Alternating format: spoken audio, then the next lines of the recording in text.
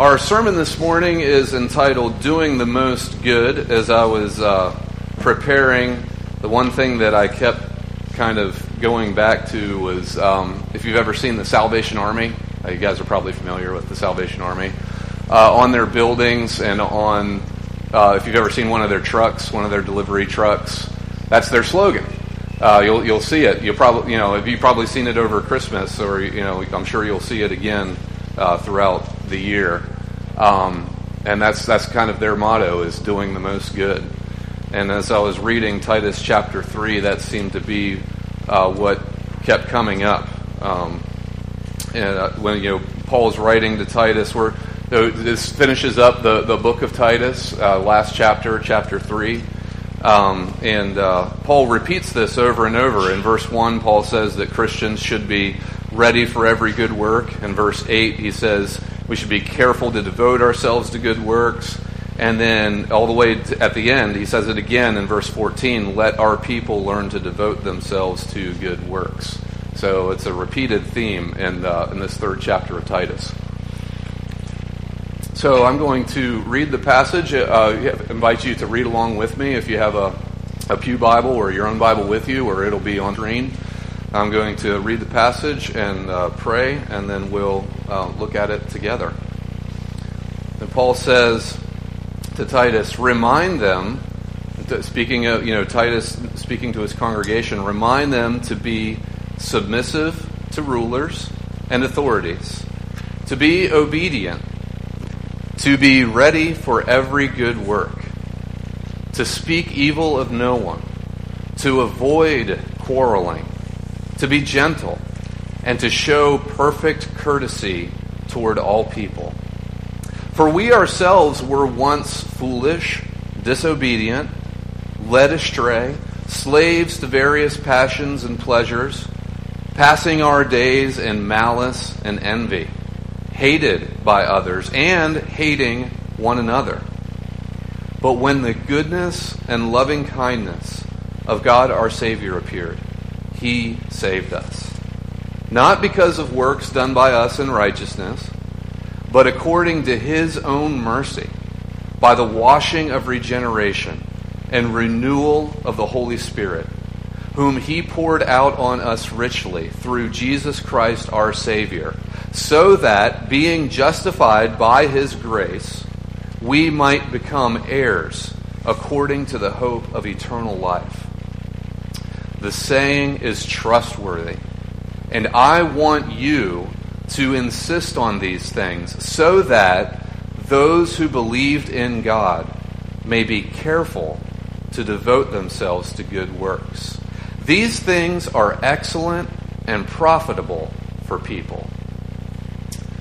But avoid foolish controversies, genealogies, dissensions, and quarrels about the law, for they are unprofitable and worthless. As for a person who stirs up division after warning him once and then twice, have nothing more to do with him, knowing that such a person is warped and sinful. He is self-condemned. I send Artemis or Tychicus to you. Do your best to come to me at Nicopolis, for I have decided to spend the winter there. Do your best to speed Zenas the lawyer and Apollos on their way. See that they lack nothing. And let our people learn to devote themselves to good works, so as to help cases of urgent need and not be unfruitful. All who are with me send greetings to you. Greet those who love us in the faith. Grace be with you all. Let's pray together. Father, we thank you for your word, that you inspired your apostle Paul to write to Titus. And we thank you that you have preserved your word, not just for Titus's instruction and for the instruction of the congregation that he was overseeing, but down through the generations, Lord, you have preserved your word, and it has come to us today in our own language. What a blessing. What What a great privilege that we have, that your word has been preserved for us, and that we can know you through knowing your word, through learning your word and studying your word, and we can know what you expect of us. And I pray, Lord, that as we study this chapter together, that you would use it in our lives to mold and shape our thoughts, our attitudes, and our actions, Lord, that we might be a people who are set apart for you and a people who are eager for good works. For it's in Christ's name we pray. Amen. Amen. So, all right, we'll just start in verse 1. Paul tells Titus, and it really, this could, a long passage in it, it could be multiple sermons, but Ben's coming back soon. Amen. Thank you, Lord. So, and so we're going to be flying through this pretty quick, so that we can get through it. In verse 1, Paul says that verses 1 through 8. Its section kind of breaks down. Basically, Paul describes the goodness and loving kindness of God, and in turn, kind of inspires and motivates and drives the goodness and loving kindness of God's people. That's really, if you were to kind of outline it, I think that would be a good outline point. And in verse 1, Paul says that Christians are to be characterized by submission, would be submissive to rulers and authorities, and be characterized by a readiness to do good. Anyone and everyone, anytime, anywhere.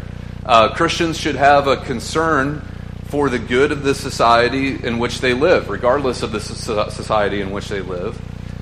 The fact is that because we are, as Christians, because we are citizens of heaven, we make the best citizens of any country in any form of government. And that's what Jesus said, that's what his followers would be like. He said, you are the salt of the earth. And Jesus said his followers would be the salt of the earth. We're the people who preserve societies and are supposed to preserve them and hold back corruption. And he also said that Jesus' followers would be the light of the world, which, what does light do? It exposes darkness, and light drives back darkness. And even in the Old Testament, we see God sent Israel into exile. In Jeremiah, he commanded the Israelites, he said, seek the welfare of the city where I have sent you into exile, and pray to the Lord on its behalf, for in its welfare you will have welfare. And so Christians are to be submissive to authority, regardless of what kind of authority, all legitimate authority, realizing that all legitimate authority comes from God. That's what Romans 13 says. So, how does this apply to us? It means that Christians should drive the speed limit. We should pay our taxes. Christians should vote. We should abide by dress codes and employee handbooks and student handbooks. Our lives should be characterized by submission. We submit to authorities. We're not a rebellious people. That's what characterizes our lives. Of course, there may be times when, like Peter, we have to obey God rather than men. If a government or a governor or a ruler or some kind of authority tells us to do something that contradicts the law of God. But our disobedience toward an authority should probably be the exception rather than the rule in our lives. And then, if and when we do take an exception with an unlawful use of authority, our civil disobedience should be all the more impactful because it demonstrates to everyone around us that our stand is a matter of conviction, not a matter of preference. So Christians don't disobey authorities because they don't like what they say, or they don't like their rules. That's not how we live. We only disobey authorities if their laws and their commands contradict the law of God. And he says another thing that's supposed to characterize us: we're to be prepared for every good work. And that's a command, to be prepared. That's a good thing to ask ourselves, I think, this morning. Are you prepared for every good work? Are you prepared to change a diaper? Are you prepared to share the gospel?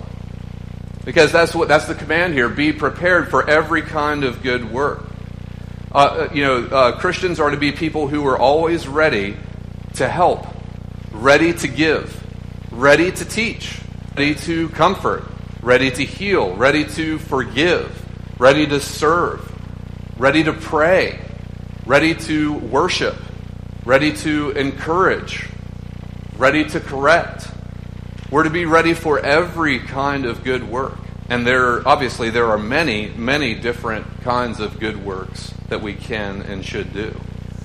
And then in verse 2, Paul says we're to speak evil of no one and avoid quarreling, to be gentle and show perfect courtesy toward all people. As I was thinking about this, I thought there ought to be a rule that if you're a Christian who is on social media, you have to have Titus 3:2 like pasted like above your monitor or right below it or something, right?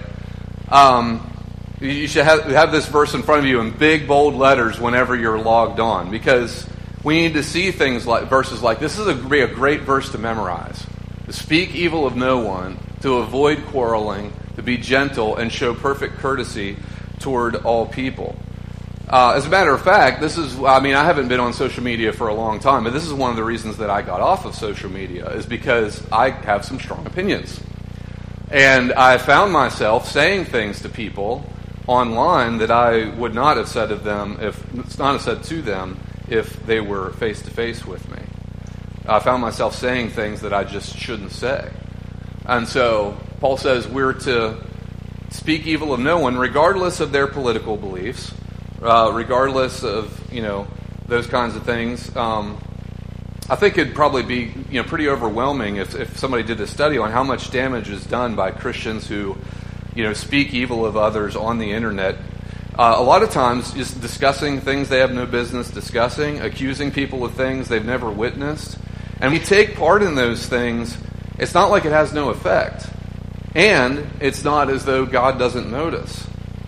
Jesus said in Matthew 12 that for every careless word that people speak, they will give an account for it on the day of judgment.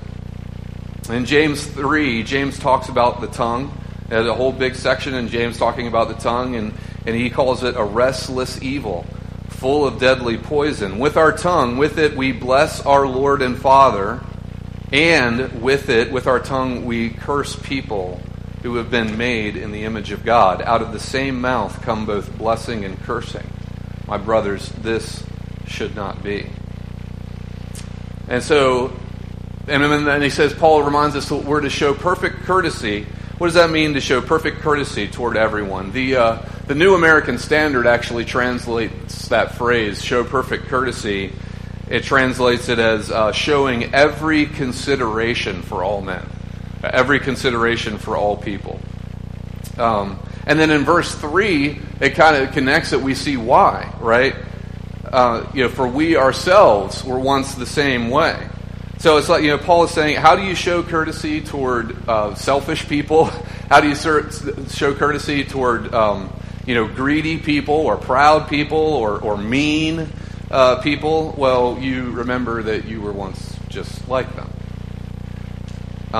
Or even if you didn't do some of the things that they did, to use the quote of our day, I think that I've heard this a lot in our day. You could check your privilege.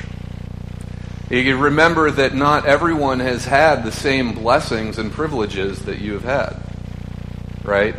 So Paul tells Titus to tell his congregation, basically, don't use the sin of others as justification to take part in sin yourself. One of my heroes, one of the guys I look up to a lot, is a guy named Ray Comfort, and he said this one time. He said, it would be completely unreasonable to tell a blind man who bumps into you to watch where he's going, right? It's unreasonable. He's blind. Watch where you're going, blind man. So that would be an unreasonable. So in the same way, the people who do mean things, they're just lost. I really love that word, how the Bible, how we describes people that don't know the Lord, lost. It's just a great word to really describe what it's like to be without Christ, is to be lost. Of course, that doesn't mean that we don't speak out against sin. It doesn't mean that we, don't confront sin, but it's all about our heart posture toward the person. We should have a heart of compassion, not self-righteousness. A heart of courtesy, to show courtesy toward other people. All right. And then Paul gives his list, and it's quite a list. There's a lot of big bad words here in verse 3. So let's look at this list together, and I think it can be easy for us to think that some of these descriptives don't apply to us, especially if we've grown up in church a whole lot. So I'll do my best to try to drive it home to our hearts as we go through. Paul says that we were once the same way. We were once foolish, or a good synonym might be thoughtless. If you've ever said anything without thinking, I know I've been guilty of that. If you've ever gossiped about someone or made a promise that you couldn't keep, foolishness or thoughtlessness. Called someone a hurtful or derogatory or degrading name. Those are all foolish and thoughtless things that we are guilty of. And Paul says we've been disobedient. And the word in Greek for disobedient is apithes, which basically means unwilling to be persuaded because of unbelief. It's just this deliberate decision that, to reject God's commands and His instruction because you just don't want to do it. You know it's right. You know that it's what God wants you to do. And you know that, or that, what you're about to do is something that He forbids. You know that it's wrong, but you're going to do it anyway. And I think we can all relate to that. I know I certainly can. And then we come to the fact where Paul says we were led astray. We were slaves to various passions and pleasures. And this phrase, I think, really illustrates how sin works. First, it entices you, and it deceives you, and then it enslaves you. And again, what probably might first come to our minds are like the really, really serious things like alcohol addictions or drug addictions or pornography addictions, and so it might be easy for us to think, I've never been enslaved to a passion or a pleasure until how much time have you spent on this, right? Or how much time have you spent in front of the TV? Or how much overeating have you done? We all have our idols. Just because our idols aren't the same as someone else's idols doesn't mean it's not an idol. I love Matthew Henry's commentary on this passage. Matthew Henry writes, "Pride commands one thing, covetousness another, and often a contrary. What vile slaves are sinners, while in their conceit they believe themselves to be free." And we've all seen an illustration of this. You take you take a child and you give him a toy, right? And he's, "I've got this toy for you. I want you to play with this toy." Right? The kid doesn't want to play with a toy. How do you get the child to play with a toy? Easy. Just bring in another kid. Have that kid play with that toy. So pride commands one thing. No, I don't like that. I don't like that. That's not good enough for me. It's not. I don't like it. And then until somebody else has it, pride commands one thing. Covetousness. When I see the other guy having what I didn't want, now I want it. Right? Pride commands one thing, covetous commands another, and often a contrary, and I'm a slave to sin without even realizing it, while I think that I'm free. So, led astray we know what that's like. We know what it's like to be led astray, to be a slave to various passions and pleasures. Right? And then Paul, finally, he reminds us that once we were passing our days in malice and envy, hated by others and hating one another. And at first glance, that seems pretty harsh. I mean, surely that doesn't describe a nice guy like me, right? But the truth is that it did. It did describe me. And it can still describe me from time to time when I fall into sin. Just think about every time you've been annoyed with somebody in the last week. Maybe it's somebody who cut you off in traffic. Maybe it's somebody who was rude to you on the phone. Maybe it's, a friend or a family member, somebody that's been, you or somebody you know has been involved in some kind of gossip. Or maybe it's something that you've left undone. Maybe it's you've been unable to talk to somebody or unable to, to work something out with somebody because of something that's happened in the past that you've been unwilling to forgive. So all of us have been guilty of these things. So, and then we get to verse 4. And then Paul says, but how did God treat us? Did God give us what we deserve for all of our evil thoughts, words, and actions? Did God deal with us in that way? Did He give us justice? No. No, He showed us goodness, and He showed us loving kindness. When the goodness and loving kindness of God our Savior appeared, He saved us.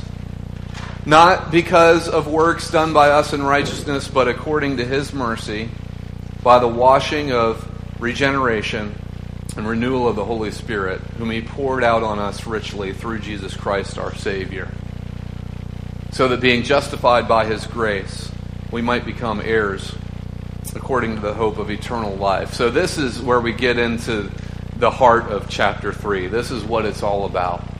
Titus chapter 3, this is all about the God who saved us and what that salvation means for our lives now. And then as we'll see in verse 8, we're just kind of, I wish I could, this could be a whole sermon, but we're going to go through this part really fast because I want to get to the imperative. So this is the indicative. This is what's true about God and what He has done for us. This is the good news of the gospel, that He saved us. And God didn't see anything in us that was particularly obligating Him to save us. He saved us just because of His own mercy. He didn't see anything in us that was especially pleasing or anything that merited our salvation. It wasn't because we were especially smart or kind or humble or more humble than other people or anything like that. We were just as bad in the sight of a holy God as anyone else, as everyone else. God didn't see any of our supposed good works as obligating Him to save us. God saved us because God is a Savior. God saved us because He's a Savior. He set His love on us because He chose to, because He delights in showing mercy. And He gave us new hearts, regeneration, right? God made us new people from the inside out. The washing of regeneration, the renewing of the Holy Spirit. He gave us new hearts with new desires. And He declared us to be righteous through faith in His Son, Jesus Christ, by His grace alone. And then He went even further than that. Paul says He made us heirs according to the hope of it. The Bible says that we're co-heirs with Christ. He went even further than that. And like the father of the prodigal son that Jesus told the story about, God didn't just make us servants. He welcomed us home as sons and daughters. It is absolutely incredible. So that's the truth. That's the indicative. That's what Paul says. That's what's true about God and His people. And then in verse 8, so now we get to the imperative that said how we should live in light of that. Because the God we worship and serve, the God who created us and saved us, Paul says this is what He is like. And He is who we are to be like. We should imitate Him. And so, how do we imitate God? Paul says, I want you to insist on these things so that those who believed in God may be careful to devote themselves to good works. That's how we do it, Paul says. We're to devote ourselves, be devoted and be careful or thoughtful, intentional in doing good works. Right? Not just doing what you can when it's comfortable or when it's convenient. Be careful, or some translations say anxious even. Anxious to do good for people. To do good for all people and all kinds of people. I'm sure we can probably think of people that we're in no hurry to do good toward. People who have been mean to us. People who have insulted us. People who have taken us for granted. or took advantage of us. And we might want to say to ourselves, but they were mean to me. They're always so selfish. They don't deserve me for me to do good to them. And Paul, I think, would say, exactly. That's exactly why you should do good to them, because you deserve nothing but God's wrath, and yet He did good to you. And so now God commands you to do good to others, even to those who don't deserve it. I don't know if you guys have the same problem, but when I look at my own heart and life and my own habits, often what keeps me from meeting a need that I see that I could meet is I immediately start doing this cost-benefit analysis in my mind. Right?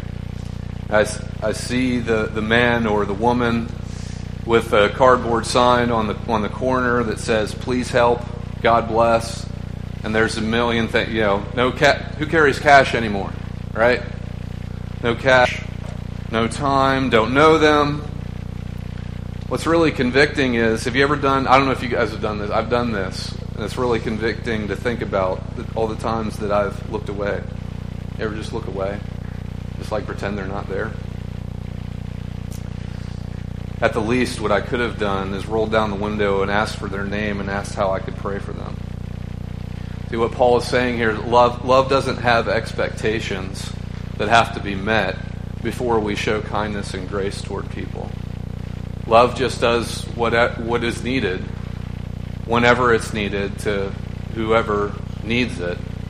And John talks about this in his letter, 1 John 3:16-18. I think is really helpful. It says, "By this we know love, that He," speaking of Jesus, "He laid down His life for us, and we ought to lay down our lives for the brothers. But if anyone has the world's goods and sees his brother in need, and yet closes his heart against him, how does God's love abide in him?" It's a rhetorical question. It doesn't. This is what he's saying. Little children, let us not love in word or talk, but in deed and in truth. So that's what Paul is saying here. We're to live lives devoted to good works. We're to be careful, thoughtful, intentional in doing good works. We're to be the kind of people who are always making plans about who we can minister to, who we can love and serve, and then going and loving them, going and serving them. And so what should that look like? Well, it's going to look different, obviously, very different for different people, depending on your vocation, your skills, your age, where you live, all of those things, right? But the point is that we're to be devoted to good works. We're not to live for ourselves.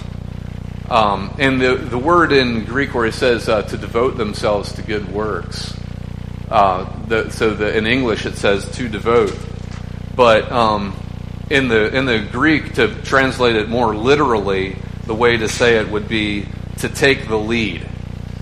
So it has this idea, like it carries with it the idea of Christians being the worldwide leaders in good works. That's what made me think of the Salvation Army doing the most good. So it's like when people see us at our jobs, at school, in our communities, it should be undeniable that we're the people who do the most good. It should be obvious to everybody by the way we live. When they see us, they should be able to say, those are the people who are, every time I see them, they're doing some kind of good thing for someone else. So we should ask ourselves this morning, are we people who are devoted to doing good? Are we eager to help people? Are we looking to meet needs around us?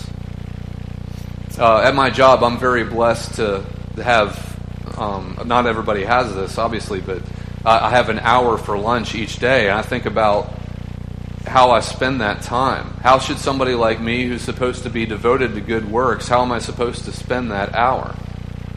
And somehow I doubt that it's, watching YouTube videos or scrolling through some kind of social media or watching TV. Rather, it should be spent in prayer or taking a coworker to lunch, delivering a meal to a shut-in, visiting someone in a nursing home, getting a phone call in with a a fellow church member or a family member. And what a testimony it is to the power of the gospel when the world sees a Christian use the time that anyone else would use to please themselves to instead serve others. What a testimony that is. That's God's grace at work in the lives of His people. Others may do good because of what they get in return, or because it makes them feel good about themselves. But another thing that sets Christians apart is that Christians do good because it's who we are. We did nothing to earn or deserve the grace of God. It was bestowed upon us because of who God is. And so in the same way, the good things that we do for others should flow out of our new nature in Christ. We represent the God who continually gives good things to people who don't deserve them. And so we, in turn, should continually do good, even to people who don't deserve it, because our hearts have been changed, because it's an act of worship to our God. That we seek to meet the needs of others because we love God and because we're thankful. It's a way of us showing our thanks to Him. And Paul says these things are excellent and they're profitable for all people. Being devoted to good works, it's good for everybody. And then he kind of transitions.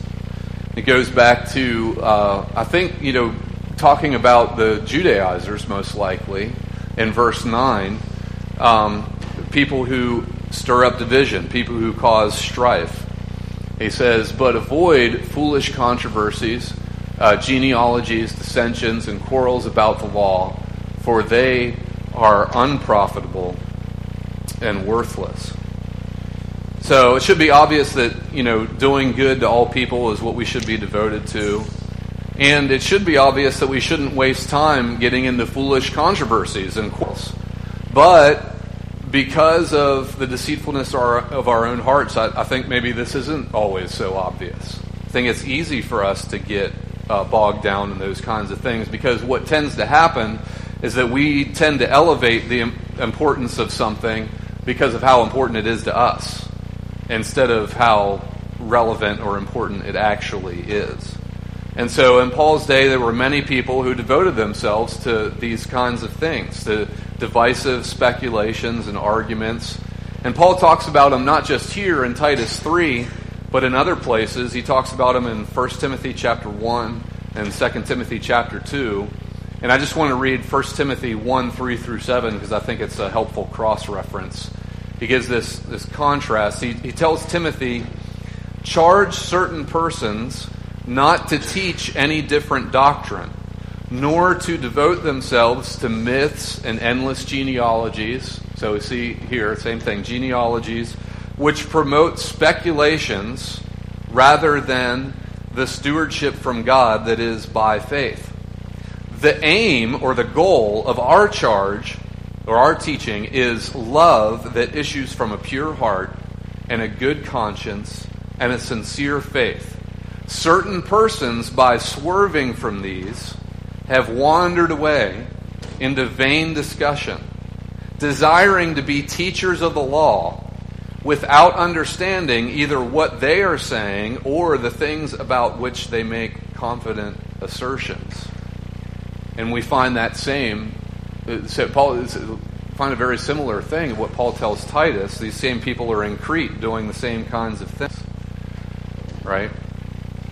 And we see that we see these kinds of things today. I just wanted to point one out because it is a major movement today of vain discussion and speculation that is dividing and destroying churches. Some of you may have heard of it, and many of you maybe have not.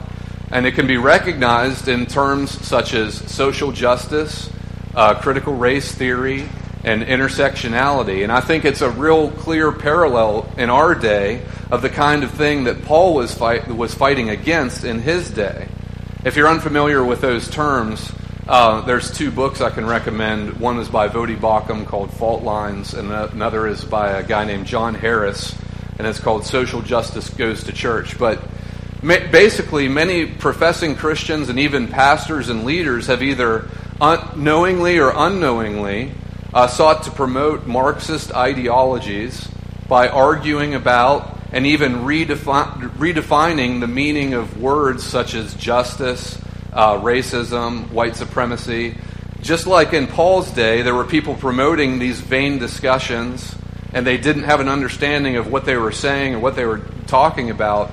In the same way, it's happening in our day. And it really is. It's splitting churches all over the country. People who think that they understand justice and reconciliation, but it's not the way that the Bible understands justice and reconciliation. And so Paul says, stay away from these things. And stay away from these kinds of people who just want to argue, who just want to stir up division. As for a person who stirs up division, he says, after warning him once and then twice, have nothing more to do with him, knowing that such a person is warped and sinful. He is self-condemned. And so Paul says to Titus that, look, there comes a point when after you've confronted someone repeatedly about a sinful behavior, you realize that they're not really listening to you. They don't really want to change. In the Greek, the word for becoming warped in their thinking is it like a past tense, and then sinful is in the present tense. So we see that it's like these people were deceived, they became warped in their thinking, then they remained in their sin. And I think that points something out to us. It's amazing how we as human beings, how easily we can be deceived. I do this all the time in street evangelism. I'll come up to somebody, I'll say, could you please spell the word shop out loud? Yeah, S-H-O-P. Okay, what do you do when you come to a green light? Stop. No, a green light. Say, yeah, you actually go at a green light. It's amazing how easy it is for us to be deceived. We can be easily deceived. We can easily make a lapse in judgment that gets us into a wrong belief. But the thing is that it's our pride that will keep us there. So a simple misunderstanding or a lapse in judgment might get us into a wrong belief, but it's our pride that will keep there. And a lot of the time, most of the time, heretical and divisive beliefs and teachings are not just a matter of bad theology. They're a matter of stubbornness of heart. They might begin by a genuine misunderstanding of a certain doctrine, but they're continued by a refusal to reconsider your position in the light of God's Word and in light of the godly counsel of other believers. And so people who go astray in this way are self-condemned because of their stubborn refusal to heed the warnings and admonishments that they're given, that are given to them. And this is why studying the Bible within a godly community is so important. This is why church membership is so vitally important. This is why studying these things and trying to live these things out and work these things out within the context of a local church is so important. Proverbs says, whoever trusts in his own heart is a fool, but he who walks wisely will be delivered. We should not trust our own judgment alone. We need each other. And then so here, as in other places in his letters, Paul affirms the process of church discipline. Pastors and elders are to go to those who persist in sin, confront them, admonish them. They're to do this with love and with patience, not being too quick to remove someone from membership, but also not willing to allow someone to believe that they're in good standing in God's church if they are not. If necessary, after multiple attempts to plead with and persuade the person to change their behavior, if they still refuse, and Paul says we have nothing more to do with them. And I think it's important to point out, again, this is within the context of church discipline. Paul's not telling us here if somebody sins against you twice, give them the silent treatment. I don't think that's what's being said here, right? Jesus said, Peter says to Jesus, how many times should I forgive my brother? Up to 7 times? He says, no, 70 times 7. Right? So Paul is talking about the process of church discipline here. And it's for the good of the church, obviously, but it's also for the good of that person. So that act of discipline the hope is, and the prayer is, that act of discipline would bring them to repentance. That's what we want. And that's what good pastors do and good elders do. Love tells the truth, and good elders and pastors protect the flock. Right? And then we get to verses 12 through 15, which I'm just going to zoom right because I'm sure we're out of time. So Paul writes to Titus with some personal concerns and exhortations. We see some other names here. He plans to send Artemis and Tychicus to Crete to relieve Titus and to make it possible for Titus to visit him in Nicopolis, which was a seaport city just northwest of the city of Corinth. And we see an exhortation to support these guys, Apollos and Zenas. And it may be that Apollos and Zenas may have actually been the men who delivered this letter to Titus. It's a good possibility there. So Paul says to Titus, give them whatever they need. Make sure that they don't lack anything. And then again, in verse 14, he repeats it again. Let our people learn to devote themselves to good works. Devoting yourself to good works, Paul says, is something that has to be learned. It's not all automatic. Our people must learn to devote themselves to good works. You can learn to be devoted to good works, or you can learn to be idle, but you're going to be learning one or the other. The truth is, as I think about life and death and eternity, which should always be at the front of our minds, I realize that I wasted the first 27 years of my life. And I don't want to finish this race at the pace of a light jog. I want to sprint to the finish line. I want to live abounding in the work of the Lord. I don't want to be idle.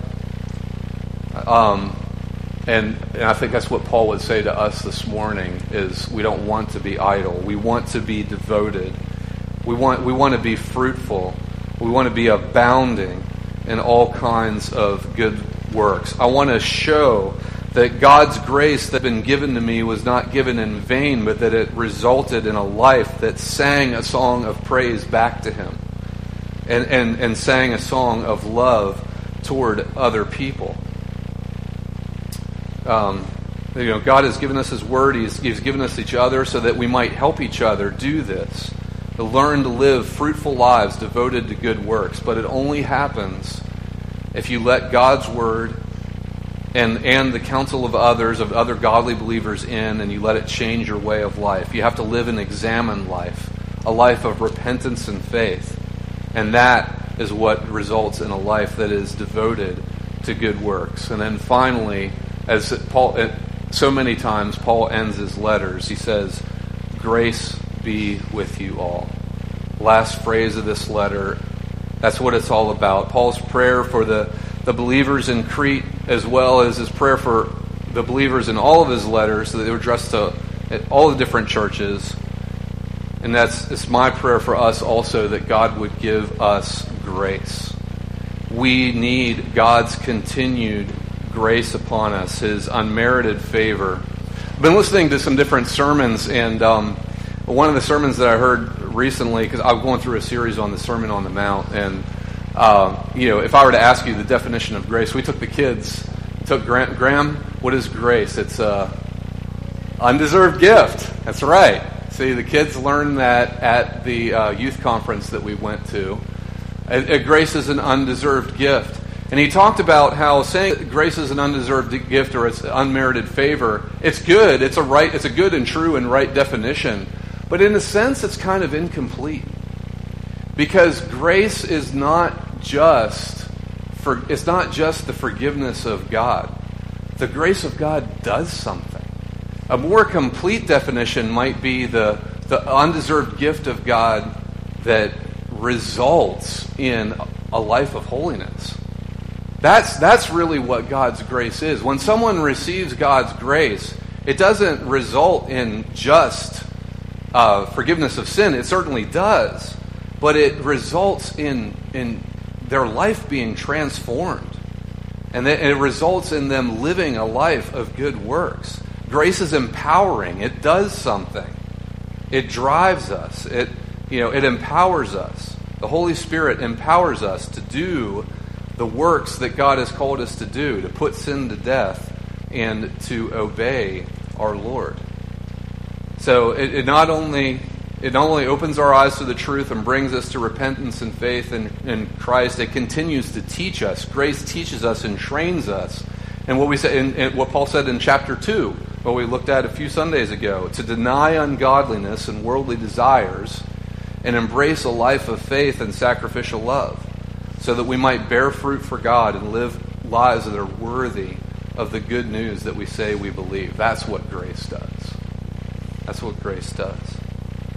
And so, as I close, I'll just read this verse that Paul says in 2 Corinthians 8:9. He says, "For you know the grace of our Lord Jesus Christ, that though he was rich, yet for your sake he became poor, so that you, by his poverty, might become rich." Let's pray together. Lord, I pray that your grace given to us today and every day would not be received in vain. I pray that your grace given to us would cause us to abound in every kind of good work. I pray that we would be known throughout our communities as people who do the most good. Please help us to turn away from pursuing our own comfort, from pursuing our own luxury and security. Please help us, Lord, to turn away from that and instead pour our lives out for the blessing of others, to be devoted to good works, works of worship, works of praise, works of all kinds of good works, works of service to others. Lord, may we live lives that are empowered by your grace.